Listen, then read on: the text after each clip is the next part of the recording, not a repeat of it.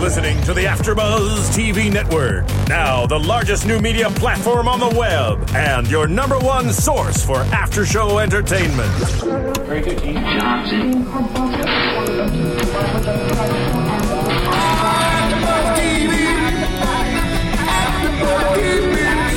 the AfterBuzz Studios in Los Angeles, California, presented by Maria Menounos and Bing.com, and streaming live thanks to Akamai Technologies, this is AfterBuzz TV's Hemlock Grove After Show.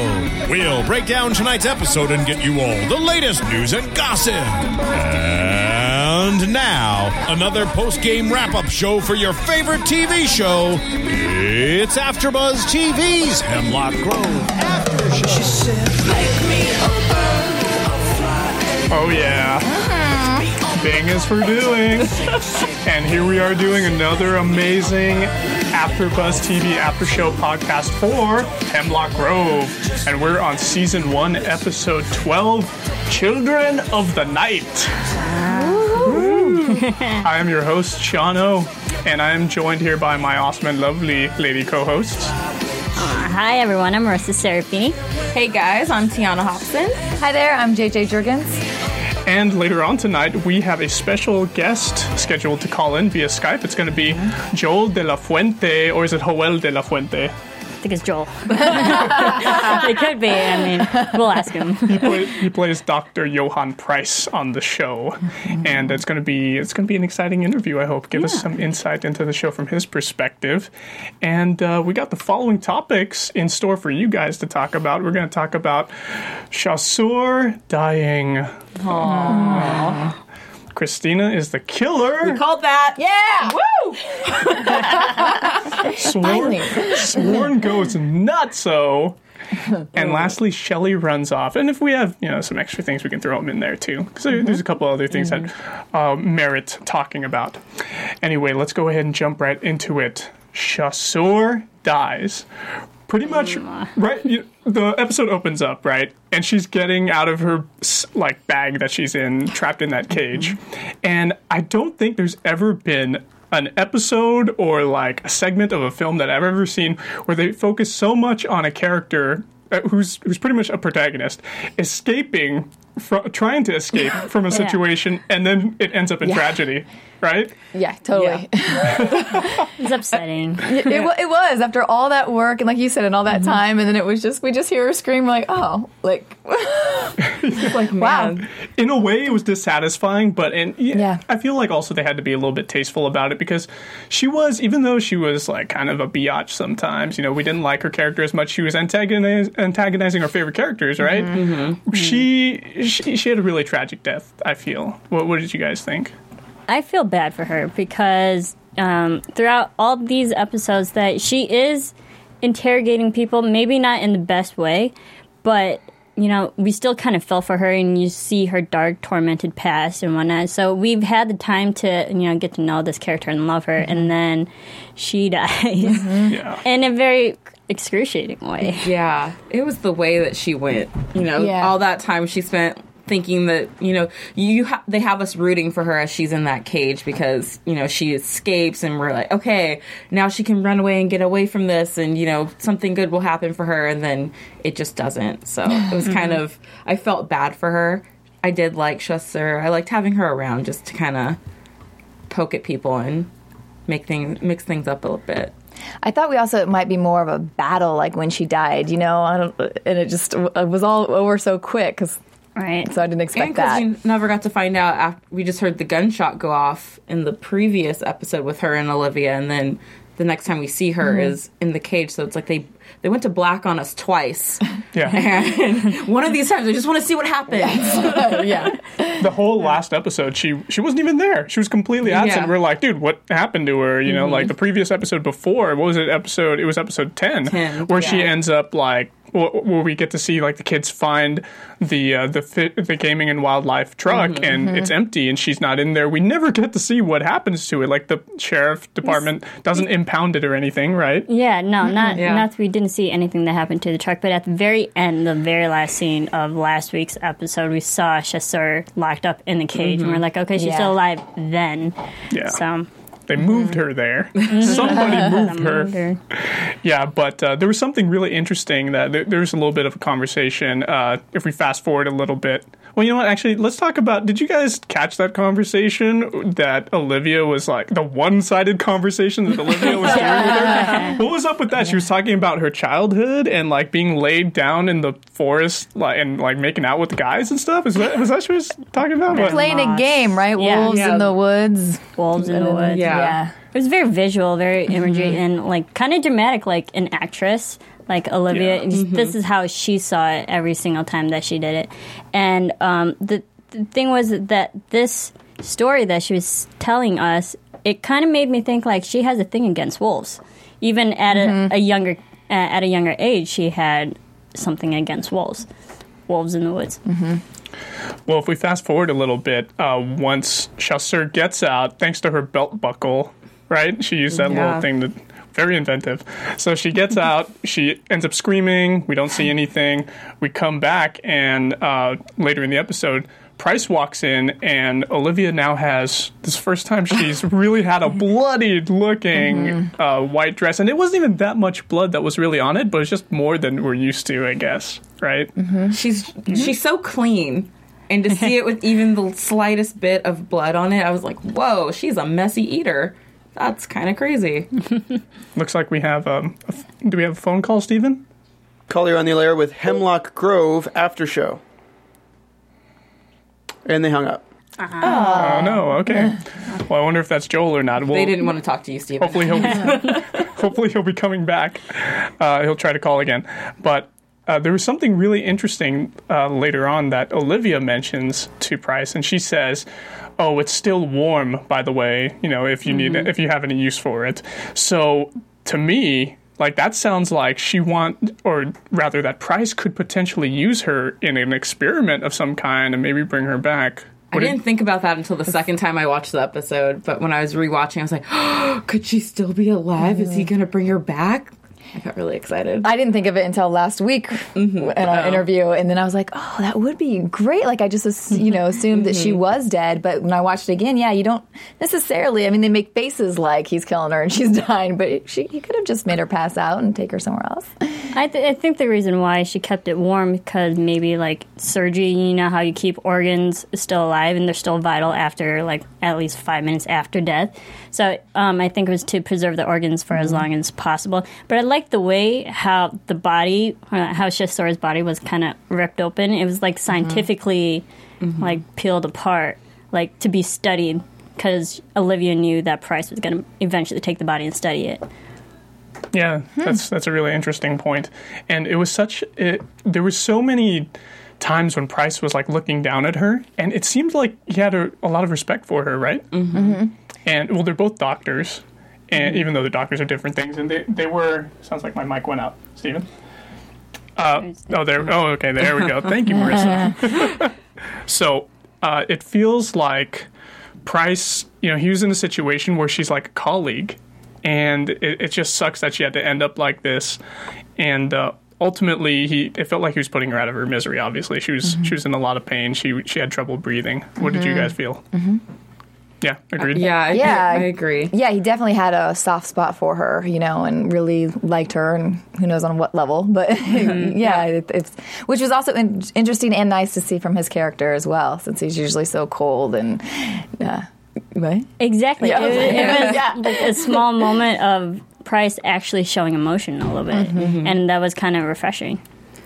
And something that Olivia said to Price, because Price seemed pretty upset that, for more than the obvious reason of, her killing Chasseur, but he said something, I forget their conversation, but she said something to him along the lines of like, well, they should have known better than to cross me when they need protecting. Yeah. Who is she talking about? The Order? Like, it does. The Order of the Dragon. Does she work with them because she's like, cross me? So I don't know. I just was confused by the statement that she made because it made it seem like maybe she has more to do with them than she leads on. But then Price says an interesting line to Chasseur before he. I don't want to say. Before he kills her. Yeah. But he says the line that they are similar, But the thing is, Price didn't threaten Olivia, and Chasseur has done that on more than one occasion. And I think she irked her, and that's the reason why Olivia decided to kill her, even though she didn't have to. That's interesting that you say that. I actually got something different from that conversation. I feel like he said something to the... Well, I didn't write it down. Like, you probably paid more attention to me. But I felt like the conversation was more, he doesn't make threats. He just does things. So what he's doing, like him putting her out of her misery, it's actually like he's just doing it to, because like I don't know. It felt like he's just doing it as a means to an end.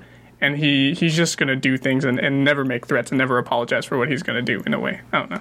I did write down one thing that he said, and he said, like, if only you'd listen to me, we're both part of something bigger than us, bigger than the not so different people we work for. The only difference is I don't threaten them, and I can't quit when I'm so close. So I feel like he's just playing the game. Like, he knows there's things that, battles that he can't win or people that he can't threaten or push, and he's just trying to, like, get by and so that he can continue with whatever his purpose is or whatever things he's trying to pursue with his experiments. That's the way I took it. Yeah, exactly. Price knew his place with Olivia, and Chasseur didn't, and that ultimately led to her untimely demise.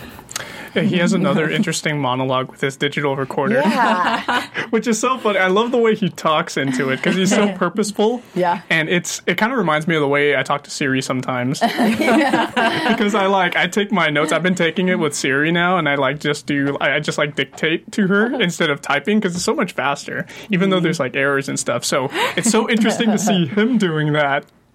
And he had such an interesting thing about saying how he's a lighthouse. He was comparing himself to a lighthouse guiding lost ships at sea. Mm-hmm.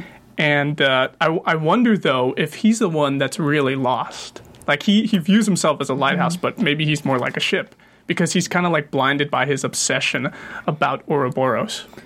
I think that's a good analogy. I think it's also the fact that he's trying to look for answers to his project. He's trying to experiment on different things, and just like that intuition that that investigative kind of element that he has, like he's always searching for something too. Lighthouse. Yeah. Yeah. Anything else on Chasseur dying, guys? Oh, there was another quick moment where Price takes her St. Jude necklace. Oh, yeah. And I just like the symbolism of that because it literally shows that Chasseur has no hope left. Yeah. Yeah, because he even asked her if she wanted to pray. She was like, no. Nope. Yeah, she said no. That was really interesting, too, because she really has lost her faith, and that's probably why she ended up dying, because she was so conflicted and she couldn't really choose which way to go. And I feel like maybe she should have just kill, like, a part of me, if she really wanted to like get business done, she should have just killed Peter, like right there, instead of like delaying it or whatever. And it led to her downfall. She just didn't do things quick right away. She, like Price said, she just was like threatening everybody, and she really didn't want to hurt like the kids and stuff, and she just wanted to get her job done and appease her the bishop. But she was just so internally conflicted, it ended up being her downfall. It was her hubris. But, ironically, because she wasn't just listening to the so-called religious people who were saying to kill them, her morals and values, because he hasn't done anything wrong and there isn't anything bad about him. So to kill him for nothing is a giant, sin. And so basically she's doing the right thing, which would be viewed right by God, supposedly, and then denying the faith, the people in the religion, in the church is what I'm trying to say. And then... but then doesn't want to pray. So it's an interesting dynamic. But at the same time, I feel like the bishop and the father and all the people within the Order of the Dragon, they were only killing monsters because they were simply monsters, not because they had done anything wrong or not. Because they're like, oh, you're not human, therefore you represent the devil on earth, so we're going to kill you. That's what I mean. Yeah, they're not just in the reasons why they're like killing these people. And I think she had a conflict with that because she thought there's no reason to kill these kids because they're, they haven't harmed anyone. They haven't, Yeah. And that also kind of goes with the religion, and like I'm just thinking of the Vatican, the way that they go after these monsters is usually because they kill these monsters because they weren't created by God. They were created by evil, and like evil rules it and whatnot. And so that's another reason why they always just kill monsters straight up and without any second thought.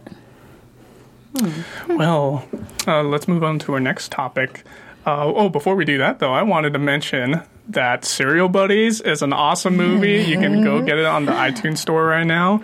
I bought it on standard definition, and it's a pretty good price, It's enjoyable, it's funny. Pretty much, it's Dexter meets Dumb and Dumber. Funny movie. There's so many stars that are in it. We got Christopher McDonald, he's in there. Christopher Lloyd. Oh my goodness, he's funny as one of the main characters' fathers. Oh man, and Artie Lang's in it too. Beth Bears. Maria Menounos is in it, of course. Henry Winkler narrates. Yeah, Kathy Lee Gifford. That's right, and it's written and directed by Kevin Undergaro, who's one of the co-founders of AfterBuzz TV here. So you guys go ahead and check it out.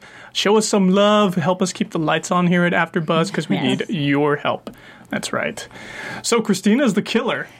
Yes, we knew that little evil little girl. I went back to I rewatched our episode 6, The Crucible, when Freya was in studio, and she sat right where JJ is, and I was like, I don't know, maybe Christina's the Vargwolf. And then later on, JJ in her predictions was like, I think Christina's evil and that she might turn out to be the killer.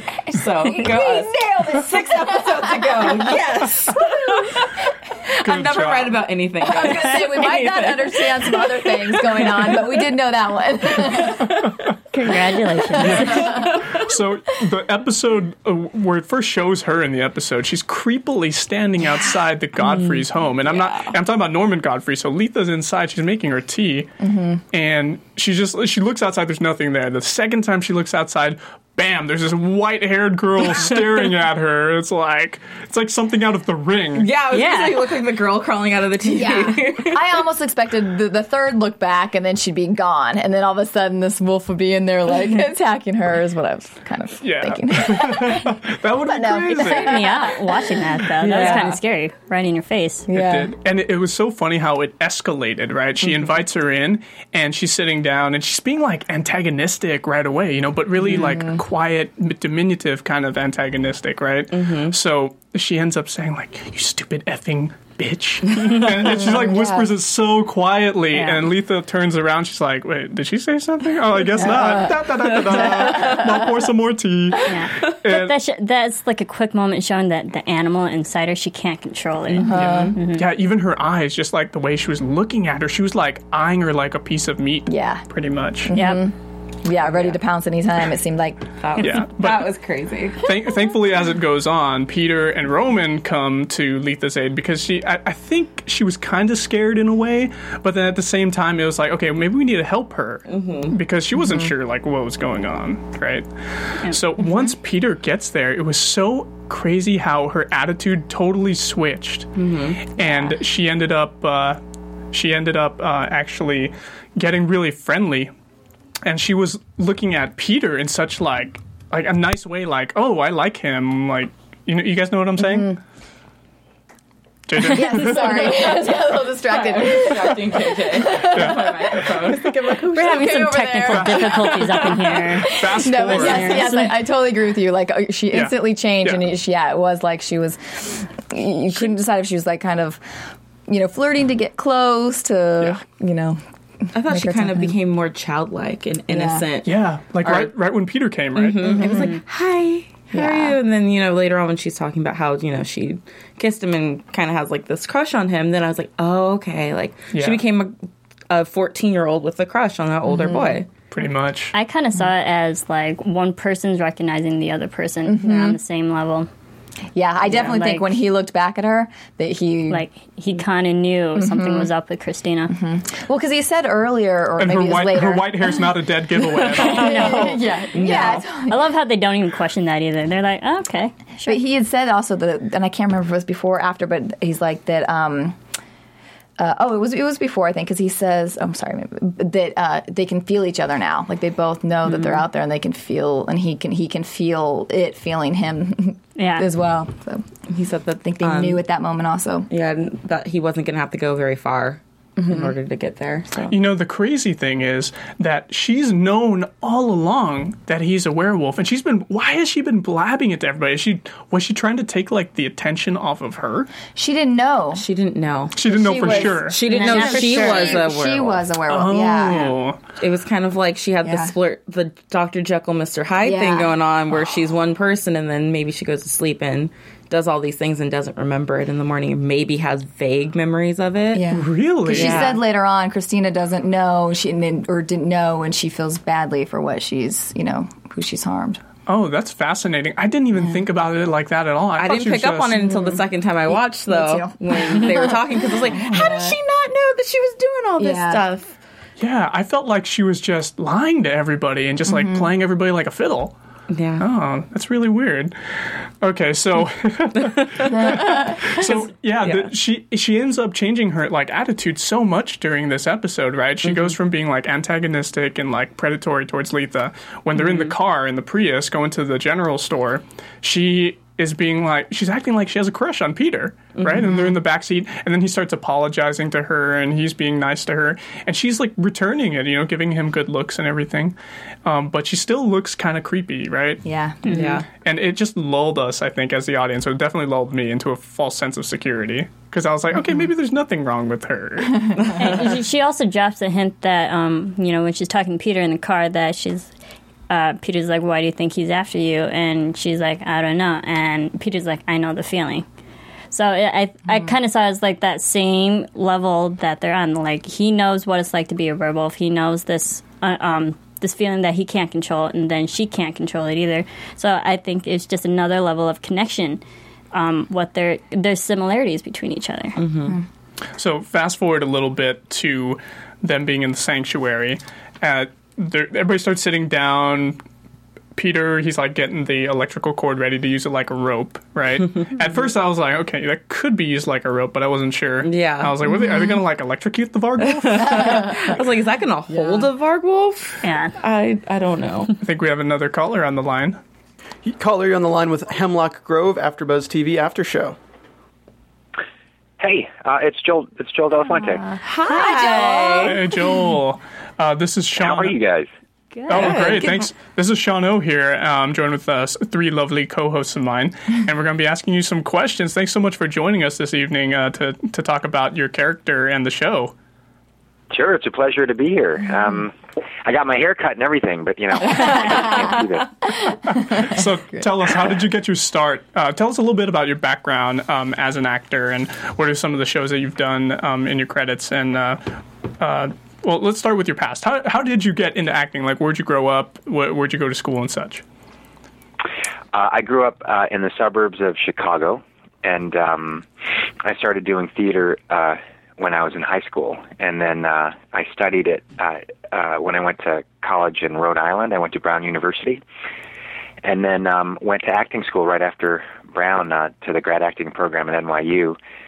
And then... and then from there, right when I graduated from school, I worked a little bit in theater in New York, and then went and did a sci-fi show for Fox.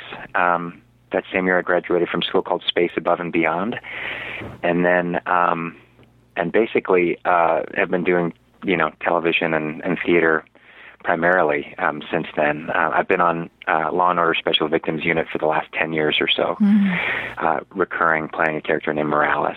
And I've never had an opportunity to play anything quite like Dr. Johan Price, so it's been very exciting for me. So what attracted you to choose Hemlock Grove? Well, it's one of those situations where, as an actor, you're always kind of perpetually looking for work, and this was a great instance where we both kind of seemed to find each other. I had kind of a funny introduction to the show.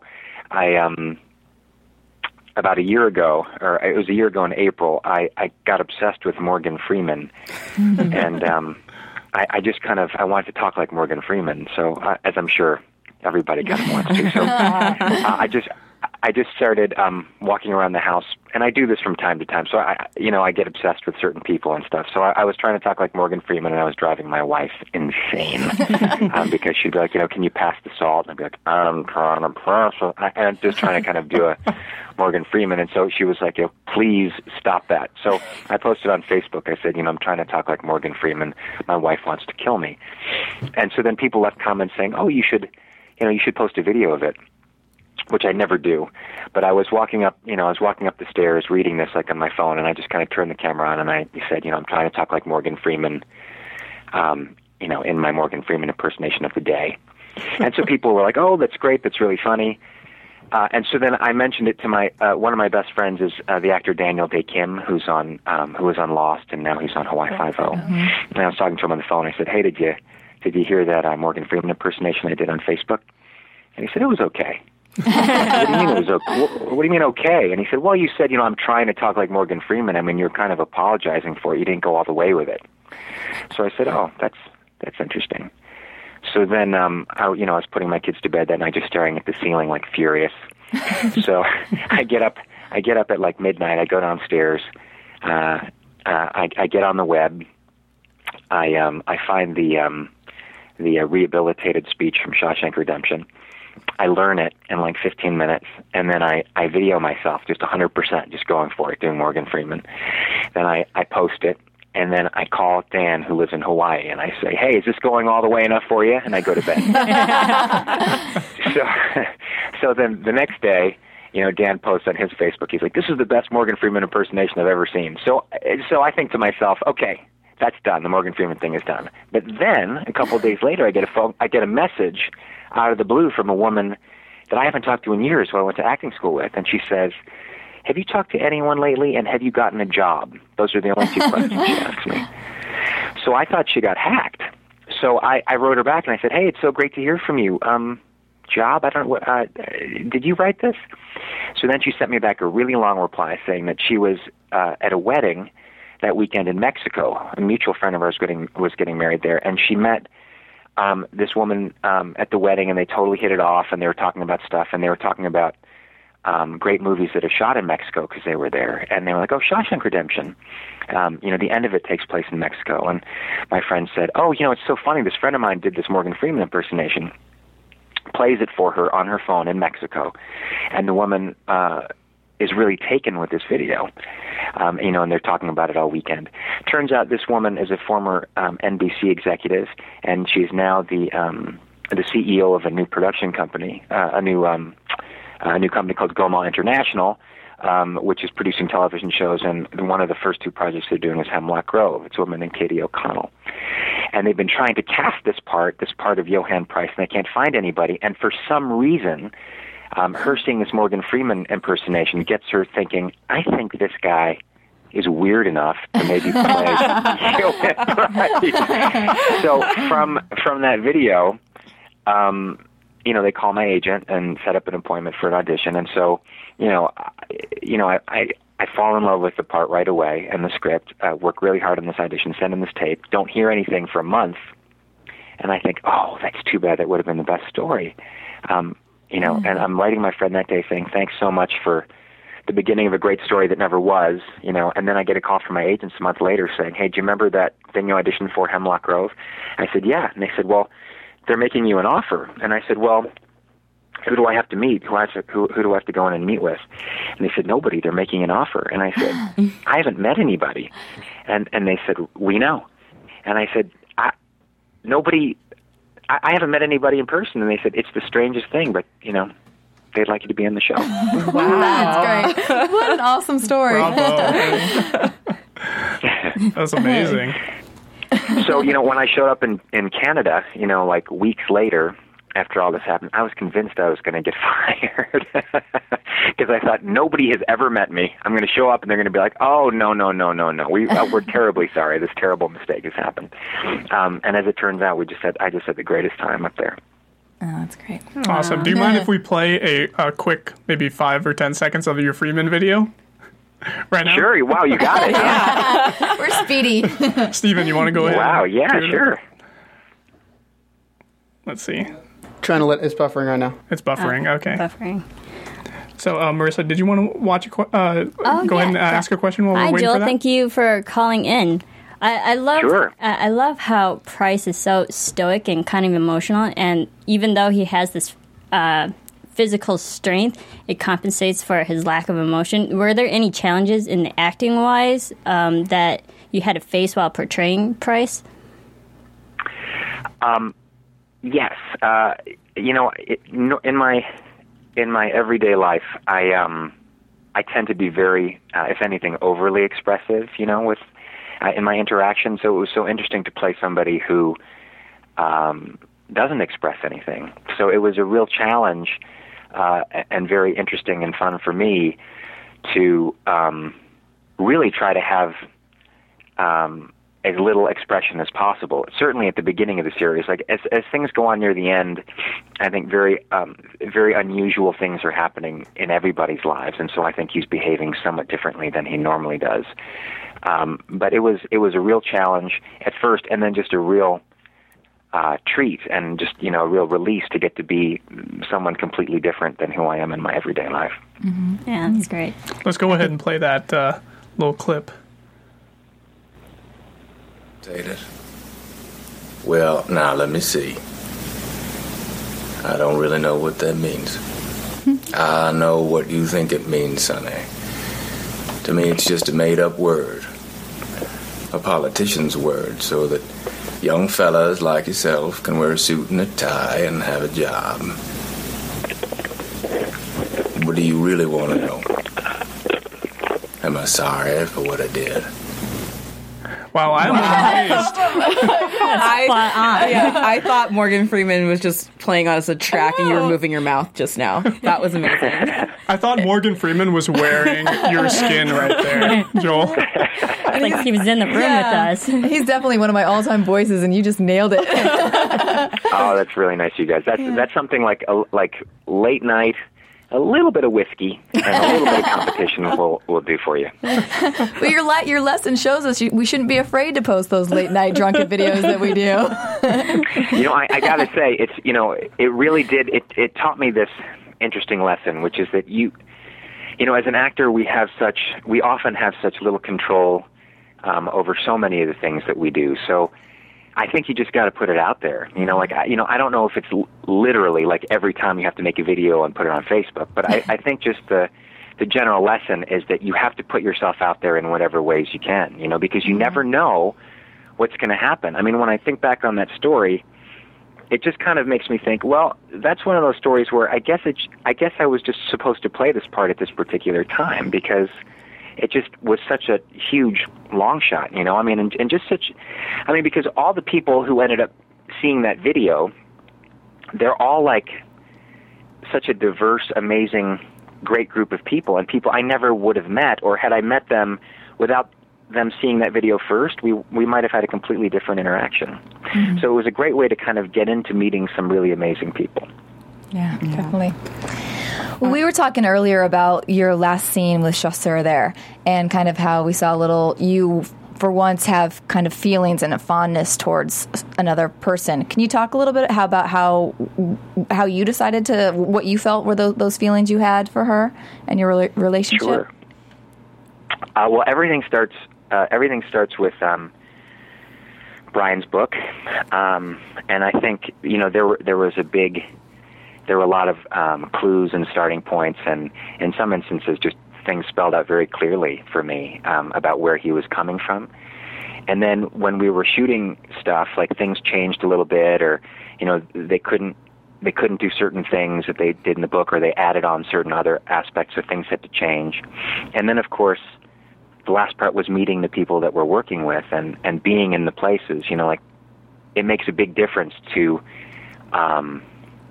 be in that location, first of all, which is, it's this cold, dark, really spooky place. And then when you're there with somebody like with Candace, who's so amazing and so incredibly likable,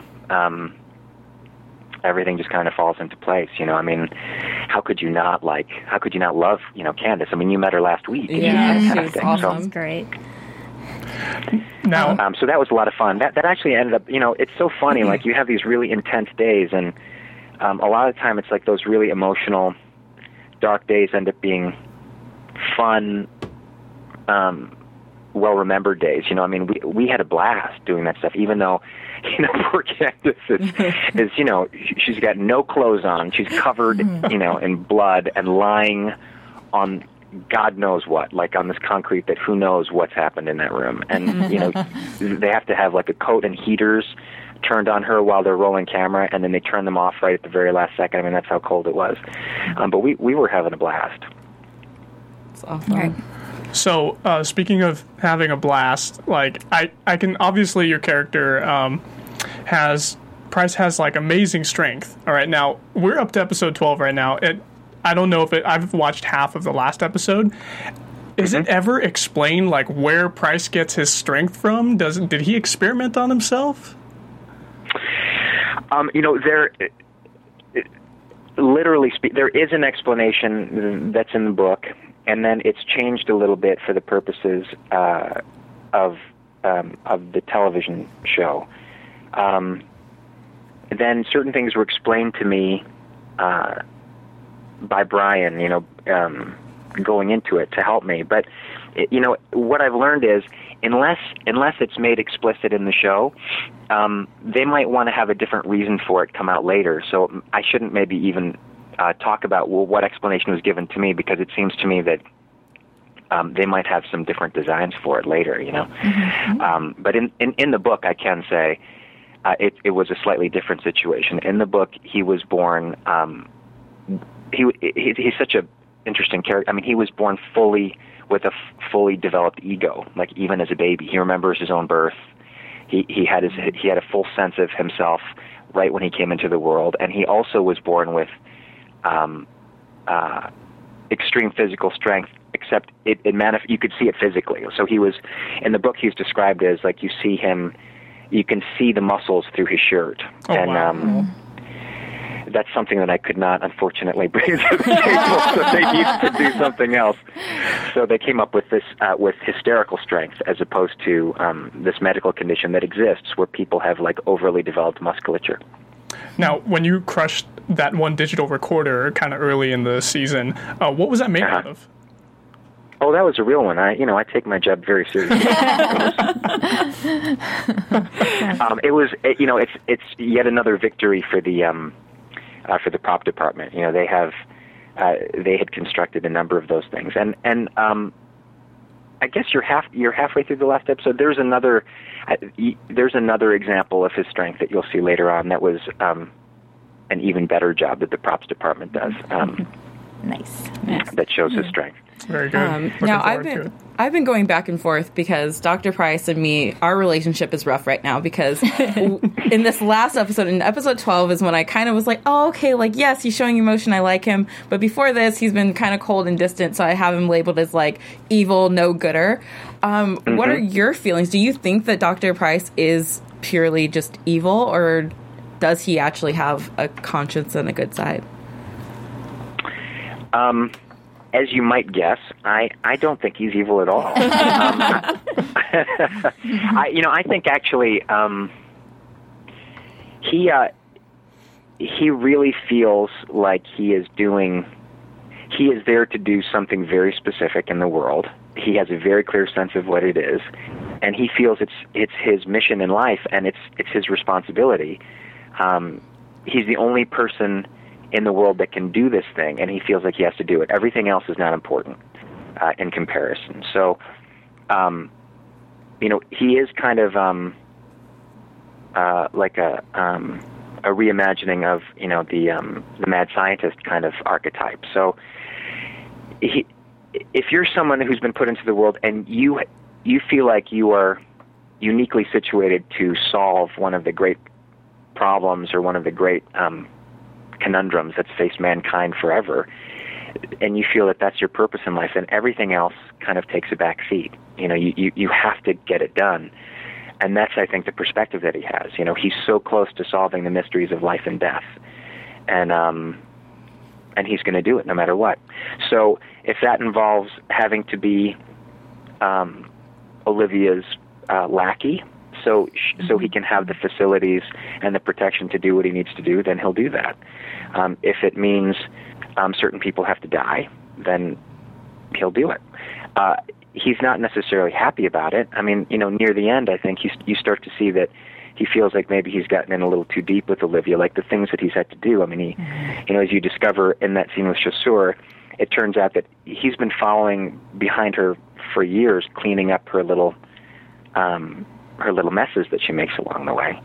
And it's starting to take a real toll on him because, even though he acts in such a peculiar way, he still is human. So he is paying a price to do the things that he's doing. Exactly. A price with an I and not a Y. I've seen you post a lot of fun behind-the-scenes photos of you and the cast, some of the cast members. Are there any fun stories that happened on set when the cameras weren't rolling that you can tell us? There's so many. There's so many. I mean, honestly, now you can't. It's such a great group of people, and everyone is so distinctive. Everyone has everyone is so unique and brings something so particular to their characters and to the set. So, here's what's something I can say. I guess there's a scene. Oh, I don't know. This might happen in the last episode. I'm not sure, but there is a scene where basically it's with Olivia and with Norman and I. And Norman is writing something down on a piece of paper for me. And, we must have had to do, between close-ups and, different camera angles and just, having to reshoot the same things over and over. He had to probably write, 30 or 40 times on this piece of paper. And every time he was writing me little notes. And they were, it was Dougray, but it was kind of Dougray kind of in character. It's like he was writing me, he was basically writing Price very nasty things, like really, really nasty things. And then he would even draw me little nasty pictures. So it got to be hilarious because it got to the point where Famke and I were just really looking forward to see what picture he was going to draw, and we were hoping that maybe we'd have to do another one, so we would get another picture. So, and the most raunchy one of all, I basically saved for myself. It's actually sitting here on my shelf right now. I'm looking at it right now.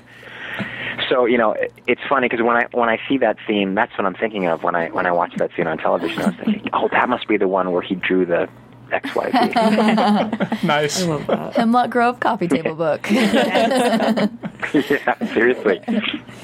So, Joel, what's the biggest difference for you being a feature film actor or a television actor versus doing work for Hemlock Grove on Netflix? The difference for working for Netflix? There really is something to be said about, Netflix is, they feel like they're really onto something, and, they have numbers on their viewership that nobody else has, and I guess similar to Price, they feel like they are a company that's positioned to do something that nobody else can do, and they're going to do it. Good metaphor. They're going to create this new way of consuming television, of consuming entertainment, and as part of that, they have the confidence, the confidence and the bravery to boldly go and do it. It's been really interesting to read critical response, not just to Hemlock, but House of Cards basically was treated very well by the critics overall. But Arrested Development and all the things, and Hemlock and all the things that have followed, critics have been very aggressively negative by and large about a lot of the stuff that's been coming out. And I think so much of it has little to do with the content, because often they were reviewing and talking about stuff they hadn't even seen the whole piece. In fact, sometimes they'd only seen 1 or 2 hours of it, and they were writing very aggressively about the whole piece. And I really feel it's because Netflix is challenging the entire model that it's based on. They're challenging the entire way people conceive of their entertainment, or conceive of how they're going to watch it and how they're going to consume it. And when you have that vision and when you have that confidence, you're a really great, wonderful partner to work with. And for me, and I think for most of us working on Hemlock Grove, it was really an exciting time, because once they decided to make this project, which is before I ever even showed up, by the time I showed up and it was happening, they were completely behind the project. So, you would show up, and the times that Netflix folks would be there would be really exciting, because, we felt like we were part of something new and exciting, and they had so many great ideas, about where this was going to go, and yet no ideas about what the project was going to be. Like they just let the creative, team do what they were there to do, which was to tell this particular story. So it was very exciting. I believe our engineer, Steven, has a question for you. Hey, Joel. It's Hey, Steven. How's it going? It's Steve in the booth, controlling the ones and twos here. How you doing? I'm doing pretty good. Really enjoying the conversation. I want to ask you, a few years back, you played in the one-man show called Hold These Truths, and it had a lot of good reviews and everything, and then you reprised the role recently this year for the Solonova Festival. And I'm wondering, are you planning on doing any more theater production in the future? Like, what's your next step in theater right now? Thanks for that question, Stephen. I appreciate it. It's Hold These Truths is a play that basically I've been involved with for a couple of years, but we didn't really have a full production of it until this past fall in New York. In fact, I was doing it the same time I was shooting Hemlock Grove. I was flying between Toronto and New York, and which made for probably the most exciting creative time I've had as an actor ever, working on these two things at the same time. And we just finished this run, as you mentioned, for the Solonova Festival last week in New York. Our hope is that this play will continue to perform in various places. We just performed it in Hawaii. I mentioned my friend Dan Kim, who lives in Hawaii. He saw the show and loved it and thought people in Hawaii would respond to it, and he co-produced a production in Honolulu. So we went and did that for a few performances, which was amazing. Hopefully the idea is, Hold These Truths will have a life in between other things, and we'll be able to go around to different parts of the world, and hopefully back to New York again, and just have kind of an ongoing life. It's a really wonderful play by a woman named Jeannie Sakata. And just the other day, I was asked. Actually, the next theatrical piece I'm going to do is actually going to be. I guess it's going to be in a couple of weeks. There's a group in New York, this fantastic group called the Civilians, and they're doing an original piece on death and people's relationship to death. And what they've done is they've gone out and interviewed all these different people, many of whom are dying. And so I was approached to do a monologue of this man named Fred Ho, who is he's a saxophonist and a very accomplished one, and he's dying of cancer, and he's had cancer for several years now, and he's had a long relationship with the whole process, and hearing him talk about, because he's completely at peace and acceptance with the fact that he's going to die, and he's going to die relatively soon. His perspective is so interesting and so it's scary, it's exciting, it's unexpected. It's amazing. He just it's like a 45-minute interview, and they've edited it down. I just got the finished version today. I think it's only going to be about 3 or 4 minutes long, the piece. But what happens when you've completely accepted the fact that you're going to die, and you're not fighting that part of it anymore? So he's basically living in the moment right now. He's not saving anything for the future. one of the things he says is a lot of people say now that, you've gotten really mean. And he says, I'm not mean at all. I just am speaking completely honestly because I don't have time to not be anymore. I'm not messing around with that anymore. So that's what I'm working on right now. I'm really excited about it. They're going to do it in a church in Brooklyn where basically a few pieces will be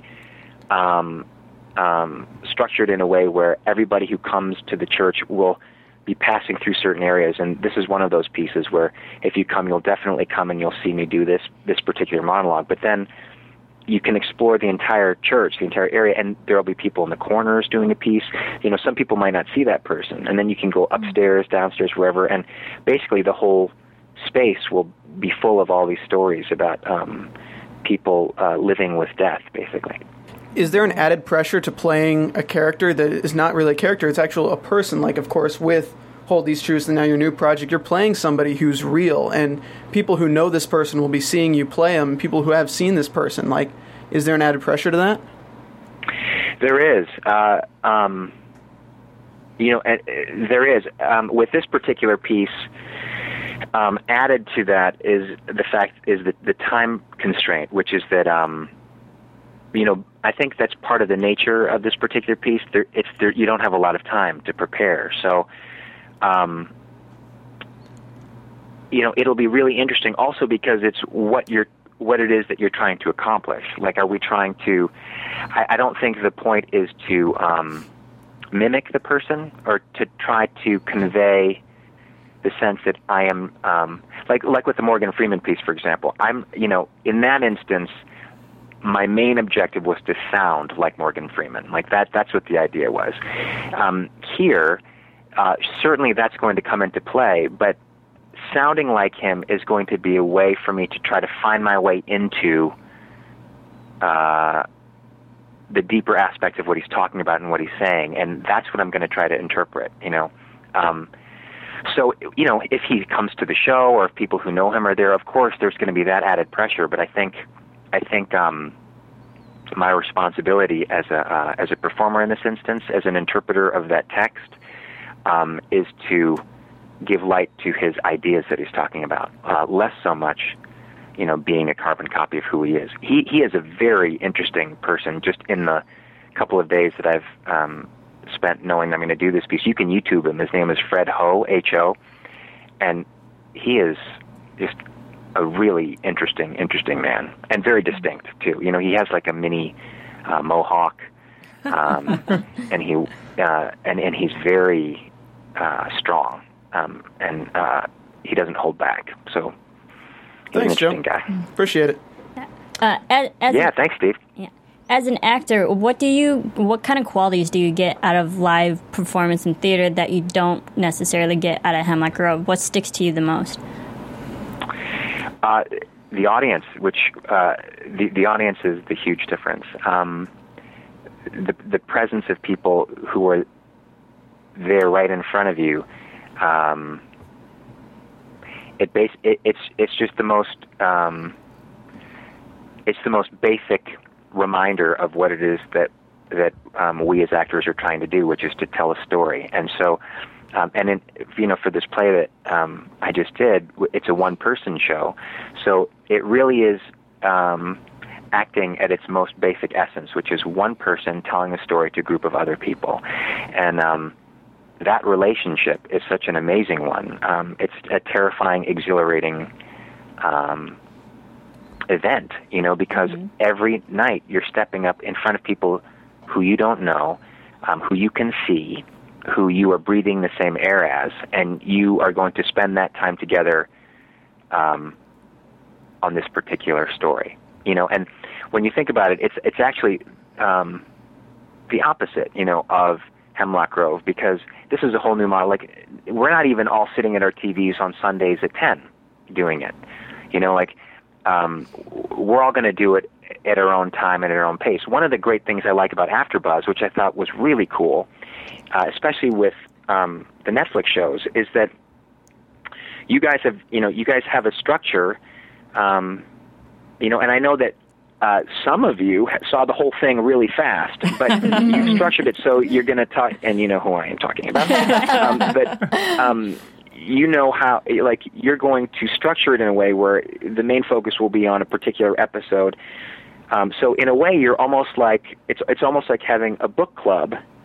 And some people have read ahead, and some people haven't. But you can all convene together, and in that sense, it's like that's the part that reminds me of theater, where you can all get together and share the experience.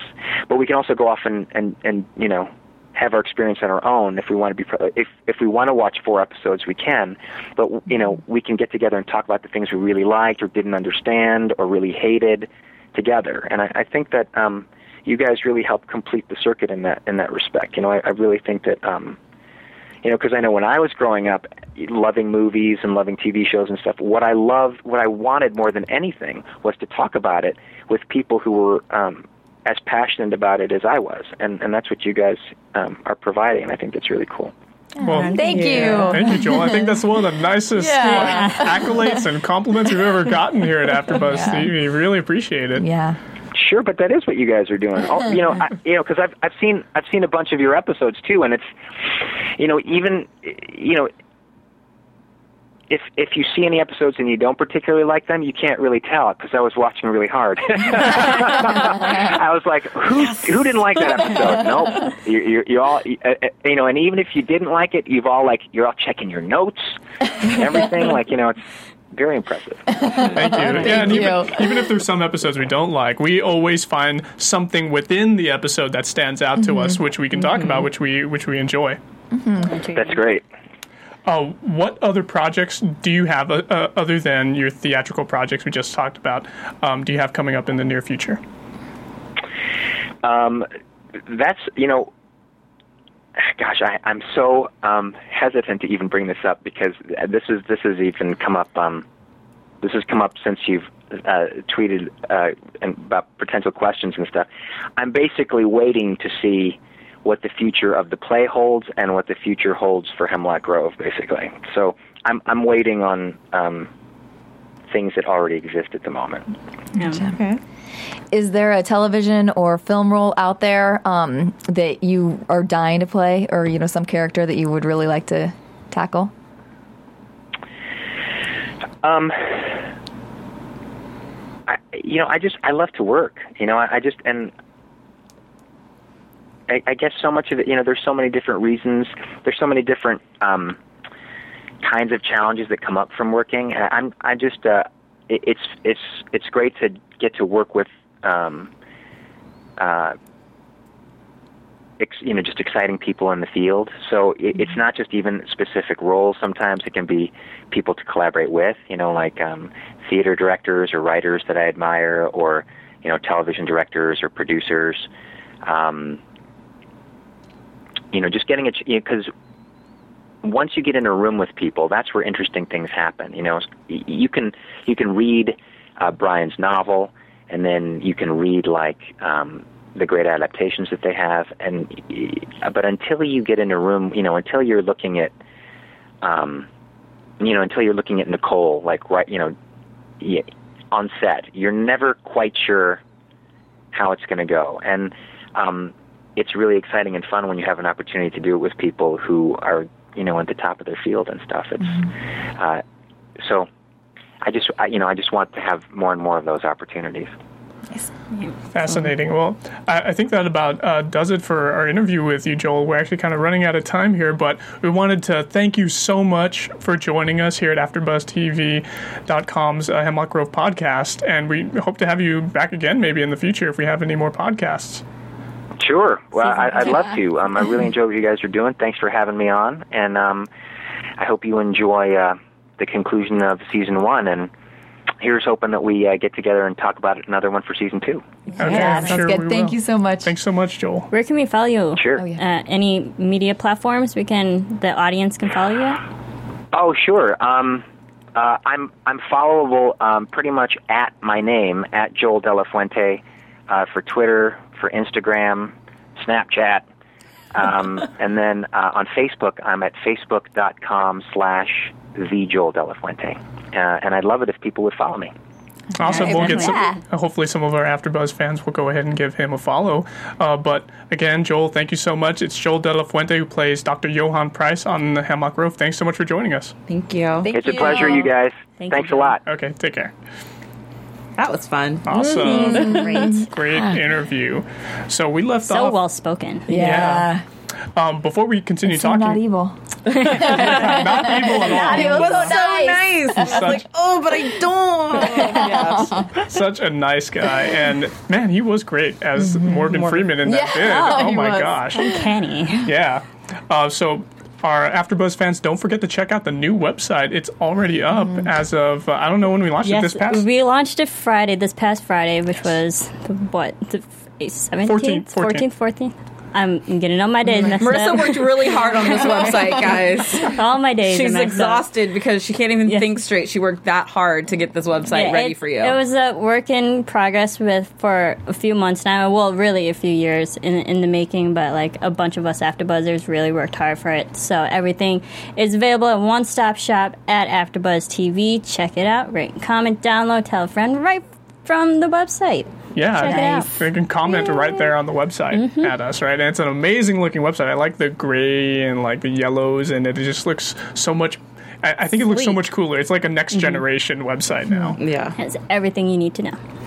So we're talking about Christina being the killer. We need to break her down more, okay? So how crazy is this? They show the flashbacks finally. Like they weren't showing her do any of this before, which is great because it didn't let us like really implicate her and like, yeah, she's the killer. Because I thought she was so innocent and stuff before, but now we have all these devious flashbacks where she's like looking on her iPad at occult websites, finding occult stores, going to this occult library and talking to the librarian about, oh, if you wanted to become a werewolf, how could you? And he goes through like the 3 different ways. And the last one is like, oh, if you're not born or bit by one, you can drink out of the paw. How crazy is that? That's dirty water. That's nasty. I wonder how they did that. She's going to be back here next week, right, Marissa? Freya Tingley is coming back. As soon as I saw that, I was like, I gotta ask that girl because you ain't paying me enough to drink out of dirt. So she ends up drinking out of it, and did she know that it was Peter who had changed it? Was she like taking a guess that it was him? That it was a werewolf paw? What do you guys think? I kind of felt that since she already knew that Peter was a werewolf, that's how she put together that it was his paw print that she was drinking out of, and then hence, her being kind of sired to him or whatever that weird thing was going on. Sired her. Yeah, he sired her because he was the one who made her. Yeah, I took it that way too. Yeah, that And was I also kinda took odd. it as like that's just who that investigative reporter person that she is. Like whatever animal it could have been, that she was just going to try it. Yeah, and we get to hear her motivation later, just a little bit later in the episode. And ultimately, what I feel it came down to was jealousy. Because I think before we were talking about, oh, maybe someone's just killing all like the lesbians out there in Hemlock Grove, right? We were talking about that potential thing. And I feel like she did it out of curiosity as well. What do you guys feel? I think you're jealousy a lot. I think she, I think those girls got to her so badly that she just had such a disdain then for any sort of beautiful, popular, these women went after them. The only one I didn't understand was Ginny. Because Ginny was the one who kind of complimented her and was like, that, those girls are mean and you're beautiful and you're awesome. So that was the only person with the whole me thinking that she was getting back at people for being mean to her, bullying her, whatever it was. Ginny, to me, just was like, wait, but why? No, I agree. Jenny was the odd man out, but I think maybe Christina saw it as an act of condescension towards her, so she might have took it in a more negative way. But she did say that, she constantly repeated that she just wanted life experience stories and stuff, and she said so many stories I wanted of my own. And I just kind of felt for her. I'm like, this poor girl, she just, wants to experience life. And unfortunately, this happened to her. And she wasn't expecting it to turn out this way. Yeah. How crazy is it that when she's turning, she describes it as feeling like really sexual, like sexual euphoria. Yeah. And because she's a virgin still, she's like, this must be what coming feels like. Yeah. Dude, I was like, I don't know if I'm feeling aroused or scared right now. And she was saying that she was getting wet and stuff, and I was just like, wow, this is just like, it's so different, because in so many different shows, when werewolves are turning from humans into a werewolf, it's usually like viewed as a painful experience, and it looks kind of painful, but it looks painful for Peter for sure, but for her, it seems like so pleasurable, and she doesn't even care. It's like she really enjoys it, and maybe that's because she was turned in that way. She was like, she did the like licking it out of there, or maybe it's the way she perceives it. Yeah, and she also, when she was saying all this, she said, like, fear on her tongue, bones beneath my teeth, and her blood run down the fur of my neck. There's a lot of lesbian undertones as well to that. Yeah, definitely. And I wanted to bring up something else about the shedding of the skin. So she sheds her skin off, right? And we get to see her white wolf eating the skin too. And I thought to myself, dude, if Sheriff Sworn or somebody or like the deputies come in there and like let's just imagine like this is all going to resolve next episode, and everybody's going to come, the townsfolk. How if it eats all of its skin, there's no evidence. Exactly. That's exactly. I'm like, how? Even if okay, so you kill her, but then what? You go say, oh yeah, it was totally Christina. She turned into a wolf. Who's gonna believe no one that? Especially Sheriff Sworn, who's got Christina as like a third daughter. Kind of considering her in that way. But I was wondering, what is this other name? Like, because Peter kept asking her, like, did you choose to do this, or did you hear your other name? And then after she's, like, in the middle of her orgasm, she's like, I've never heard my other name before, and... I thought it was Christina and the Vargulf. I agree, too, because I went to the book, and that, like, I couldn't find that either. They didn't mention the other name. The other name? And there's also another reference to white being not pure. White is not good. So then Christina was, her hair was dark before, so then she was a black Vargulf also before her hair was changing, and now she's white. So she's had like this whole weird transformation, which is pretty fascinating. And why didn't Peter, she told him, I mean, I get it, she was still human and he's still having this conflict, but she's like, you can kill me as long as you don't hate me. And she was like, you better do it now before I turn. And he doesn't. He instead decides to sacrifice his face. Yeah. Well, because he said that was I think him and Destiny were talking about how that's the only way. Like, he has to give that as his price for turning into a wolf when it's not the full moon. Yeah, but I'm just saying, she said, kill me now before I turn. Yeah. He could have saved his face. Yeah, so because then he wouldn't have had to turn. He should be been done. And they could have got Letha out of there way before that whole transformation went down. Sometimes you just need to manhandle a chick, okay? And drag her out of there, Roman. I've seen you do it before. You can do it again. There's plenty enough time to get her out of there safe and sound. Oh, man, I wish we could talk about more, but Stephen is giving us the wrap-it-up music over there. Am I right? So, anyway, just quickly, you guys want to go through that stuff quickly? Okay, quickly. Sworn goes nuts. So that's a pretty short topic. So Sworn, this time he's like carrying a shotgun around everywhere, playing with it pretty much in a way, and then he even goes to the Frederick's house, and he's like protecting them from the Vargulf. It could come back at any moment. Yeah. And his deputies are like, sir, we need it. Can you, like, go with us? Yeah, you're freaking people out. Yeah, and he's losing it. And he tells Norman to say goodbye to all the girls or the young girls that he knows and cares about. So he's losing hope that he's going to find this Vargulf. Yeah, and then Shelley, she ends up running off. So her and Norman have a conversation, right? Well, what was it exactly? Interesting, where he tells her that she's a lamp, A lamp. Lamp. Like an instant lamp. Right? Shine on people. Lamp. Oh, a lamp. Yeah, shines on people and either illuminates like the good in them or the really crummy. Yeah, crummy. Yeah, and then she ends up finding out from him that Jenny's dead, and Jenny was a good friend to her. Like, she visited her at the house, and she gave her the earrings to get and stuff, and she even said, "Oh, these will look great on you." She was always really nice to her, and even at the restaurant too when she was a server over there. Yeah. But And then go ahead. I was just going to say, how do you lose Shelley? Guys, I mean, when she runs, loses she you. probably like shakes the ground a bit. Like, I think someone needs to find Shelley because and the lamps were flickering too. yeah, the lamps are flickering. I noticed that too. I thought because she was getting blue, and I was like, is she having some kind of electrical discharge too? And because her computer turned off too, but maybe she just like pressed the button real fast and turned it off. Can't run away. And also, you mentioned, Tiana, like, how do you lose her? She's so slow. Yeah. That elevator was slow too. How did she beat him to the Down ground the floor? stairs. I mean, there's just so much. Shelley, come home. Long field too. Yeah, that long field. I'm like, Shelley, I mean, how do you lose Shelley? Yeah, so And she runs off. No bueno. anyway, Where'd she go? we're gonna see what happens next time. Do you want to do predictions real fast, guys? Real fast. All right, there we go. And now, your AfterBuzz TV predictions. I'll start. Roman is going to kill the wolf. He will kill the white Vargolf this time, but I feel like he's going to get injured in the process. But I feel like the Vargolf will remain, but at the same time, Sworn and his deputies are probably going to pin it on Peter no matter what. That's what I feel like.